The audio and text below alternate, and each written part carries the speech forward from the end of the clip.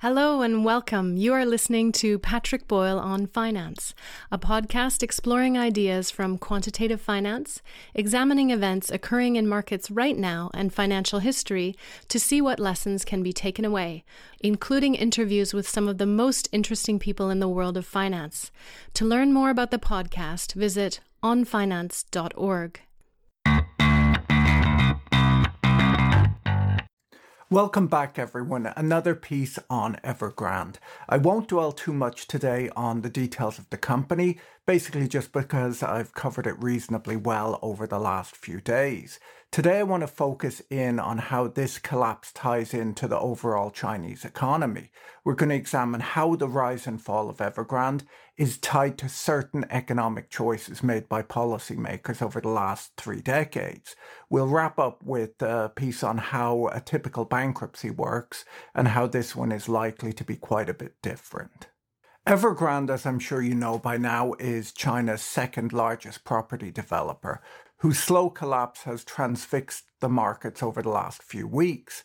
Evergrande is the most indebted property developer in the world, and its on-balance sheet liabilities amount to nearly 2% of China's annual GDP.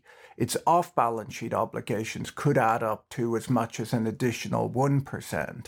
This on its own is pretty big. Some of the numbers that we're looking at are huge, but ordinarily it wouldn't be such a big deal if it wasn't for the huge amount of leverage in the overall Chinese economy. I discussed this chart in yesterday's piece from the Bank for International Settlements, showing that Chinese businesses have almost twice the leverage of American businesses. The Chinese economy has been plagued by debt problems and what we call moral hazard for some time. Policymakers have been on and off attempting to reduce this, and these attempts have to a certain extent played into the collapse of Evergrande. It's quite a sticky situation for them to sort out right now. Okay, so there is and has been for some time a problem with excessive leverage in the Chinese economy. And this is no surprise to Chinese regulators who've been trying over the last few years to reduce the economy's over-reliance on debt. As part of these attempts, they implemented the 3 red lines for property developers in August 2020. The 3 red lines were hard limits on a property development company's debt-to-asset ratio, its debt-to-equity ratio, and its cash-to-short-term debt ratio. This policy had an instant effect on property development firms. Not only could they no longer borrow, but they were basically forced to quickly pay down their debts. This meant selling assets often at fire sale values, laying off staff and taking losses on the chin. This caused quite a bit of a spiral as the losses only made their ratios look worse, putting further pressure on these companies to continue to deleverage. Right now, Evergrande is the firm that's struggling the most, but the pain being inflicted by the 3 red lines on Chinese property developers is obviously much more widespread. So was this a foolish move, you might ask, by Chinese policymakers?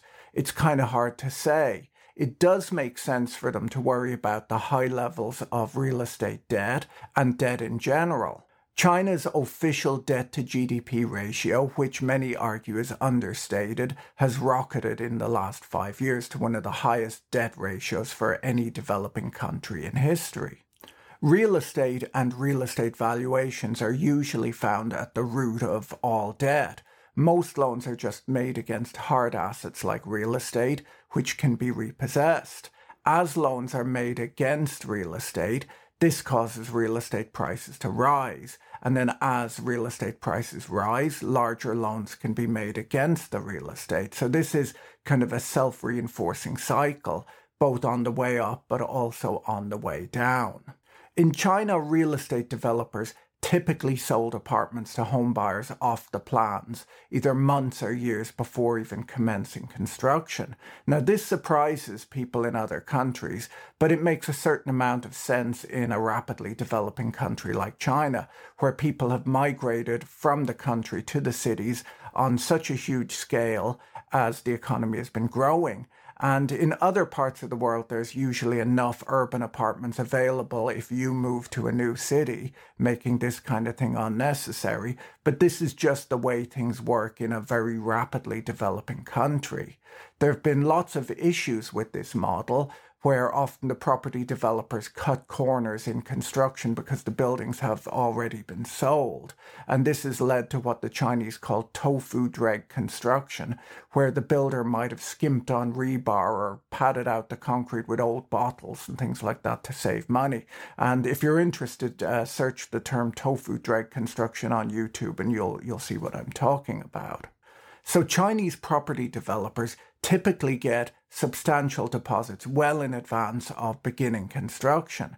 They pay subcontractors and suppliers with commercial paper and receivables instead of cash. In addition, they frequently have financing arms or wealth management units that sell debt to retail investors and employees, and I talked about that in yesterday's piece. At this point, you can probably get a good impression of how leveraged the real estate sector is in China. And all of this leverage allowed it to become a major component of economic activity. It's estimated to account for over a quarter of the country's GDP. The huge leverage also inflated a property bubble. Average home prices have increased in value by 50% since 2015. Property prices are very high in China relative to household income, meaning that Chinese families borrow significantly more money than Americans do to buy a home.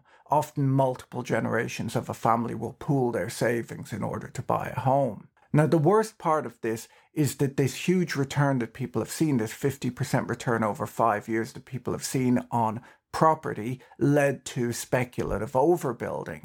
Up to a quarter of the total housing stock, especially in the most desirable cities, is owned by property speculators. And because the value of apartments goes up so much, they don't even bother to rent out these homes. They keep them empty and in perfect condition for eventual resale, hopefully at a huge profit. Now, empty housing incurs significant economic cost. There's an economic cost in building something that doesn't get used, so it creates no economic value whatsoever. Okay, so the Chinese government do actually recognize this as a problem, and they're trying to reduce leverage and stabilize the housing market. Up until last August and the 3 red lines, borrowing for large Chinese companies had not been a problem. It was simply assumed that politically connected firms like Evergrande would never be allowed to fail, and so there was very little credit differentiation in the lending markets. In economics, they use the term moral hazard to describe this kind of situation, where there's no incentive to guard against risk in situations where you're protected from its consequences.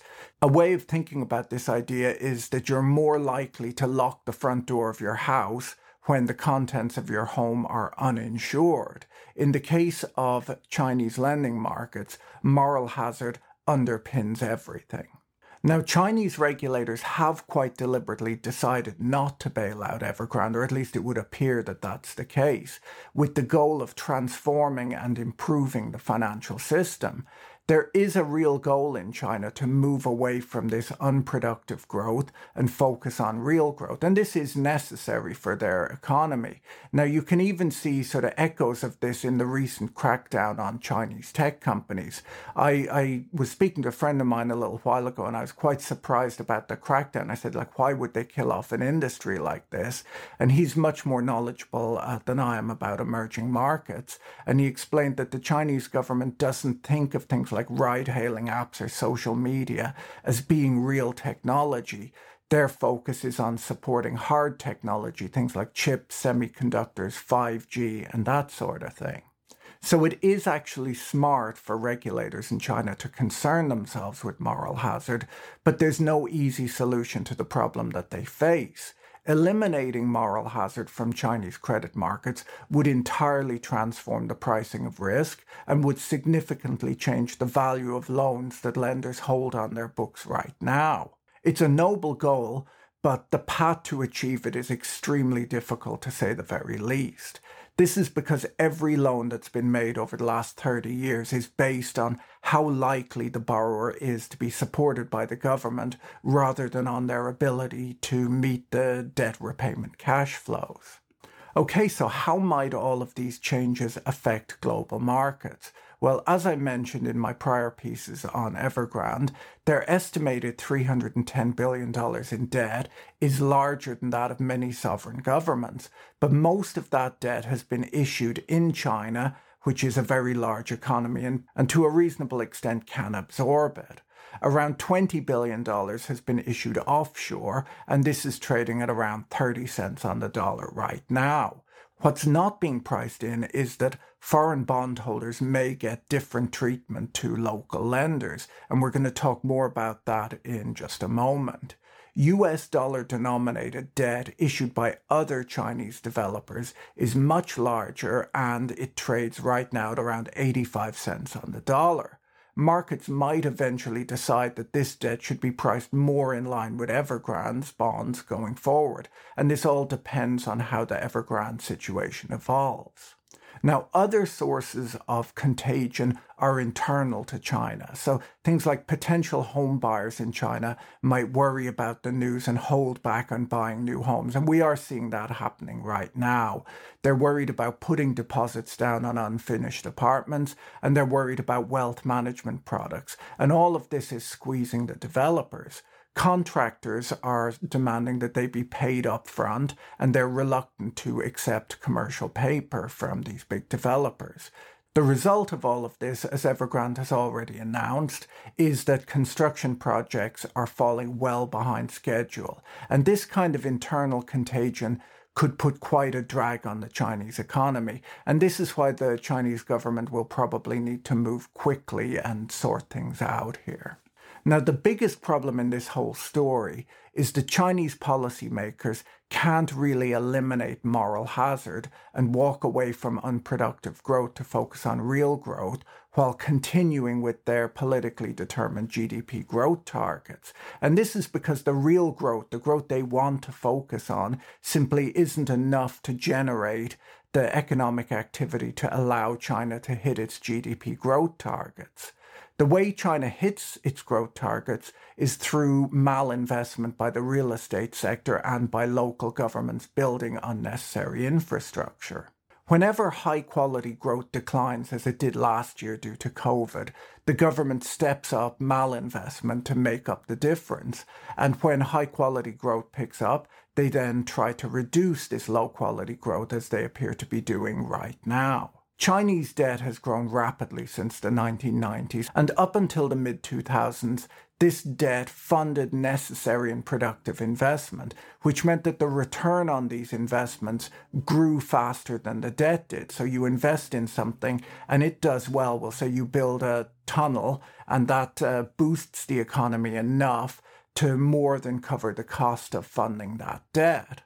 Now, in the mid-2000s, debt began rising faster than GDP, and this just means that the cost of this additional debt was greater than the return achieved by investing it. And this is what I mean by malinvestment. If the Chinese government sets GDP growth targets above the country's high-quality growth rate, malinvestment will continue in order to fill the gap, and debt will rise faster than the economy's ability to service that debt. Now, if their plan is to do this, to grow debt faster than your ability to service it, you need creditors to lend on the basis of an implied guarantee that the government will make up the difference. You basically need moral hazard. Otherwise, no one is going to lend for these unproductive projects. The fallout of this whole situation will be really interesting for a variety of reasons. It'll give us some real insights into China's likely path going forward. Evergrande is essentially a company who has borrowed huge amounts of money, and they've borrowed it from basically everyone: banks, investors, suppliers, customers, employees. And it seems unlikely that these lenders knew what they were getting into. As I said yesterday, the wealth management unit looks like a Ponzi scheme. Now, normally when a big company goes bankrupt, you typically look at the company's capital structure, and those with the most senior claims get paid back first. The most junior claims might get nothing, and the ones in the middle might get pennies on the dollar. often there's a goal to keep the core business running, and in that case, customers and suppliers might be treated better than is legally required. And how it works is the creditors work with management to figure out a plan that provides the best overall recovery for everyone. In the Evergrande situation, government officials can be expected to step in and decide who gets paid and who does not get paid. And this will be a political situation. In yesterday's piece, I said that there were 2 coupon payments that are coming this Thursday, a smaller local bond coupon and a larger dollar-denominated bond coupon payment. I predicted that they were more likely to make the payment on the local bond for a few reasons, and sure enough, they made an announcement shortly afterwards confirming that the local bond coupon will be paid, and we'll learn a lot more about everything else in the coming days. In China, because of this issue of moral hazard, it's difficult to know the risk of any loan. The Evergrande situation just highlights this issue, and it'll be years until we see how the overall situation works itself out. See you later. Bye. If you enjoyed this episode, be sure to subscribe so you're notified when a new episode is posted. Thank you to everyone who is supporting this content on Patreon. If you enjoyed this content, you can find more like it on YouTube, on the Patrick Boyle on Finance channel, or follow us on Twitter at Patrick E. Boyle. Thanks for listening. Bye.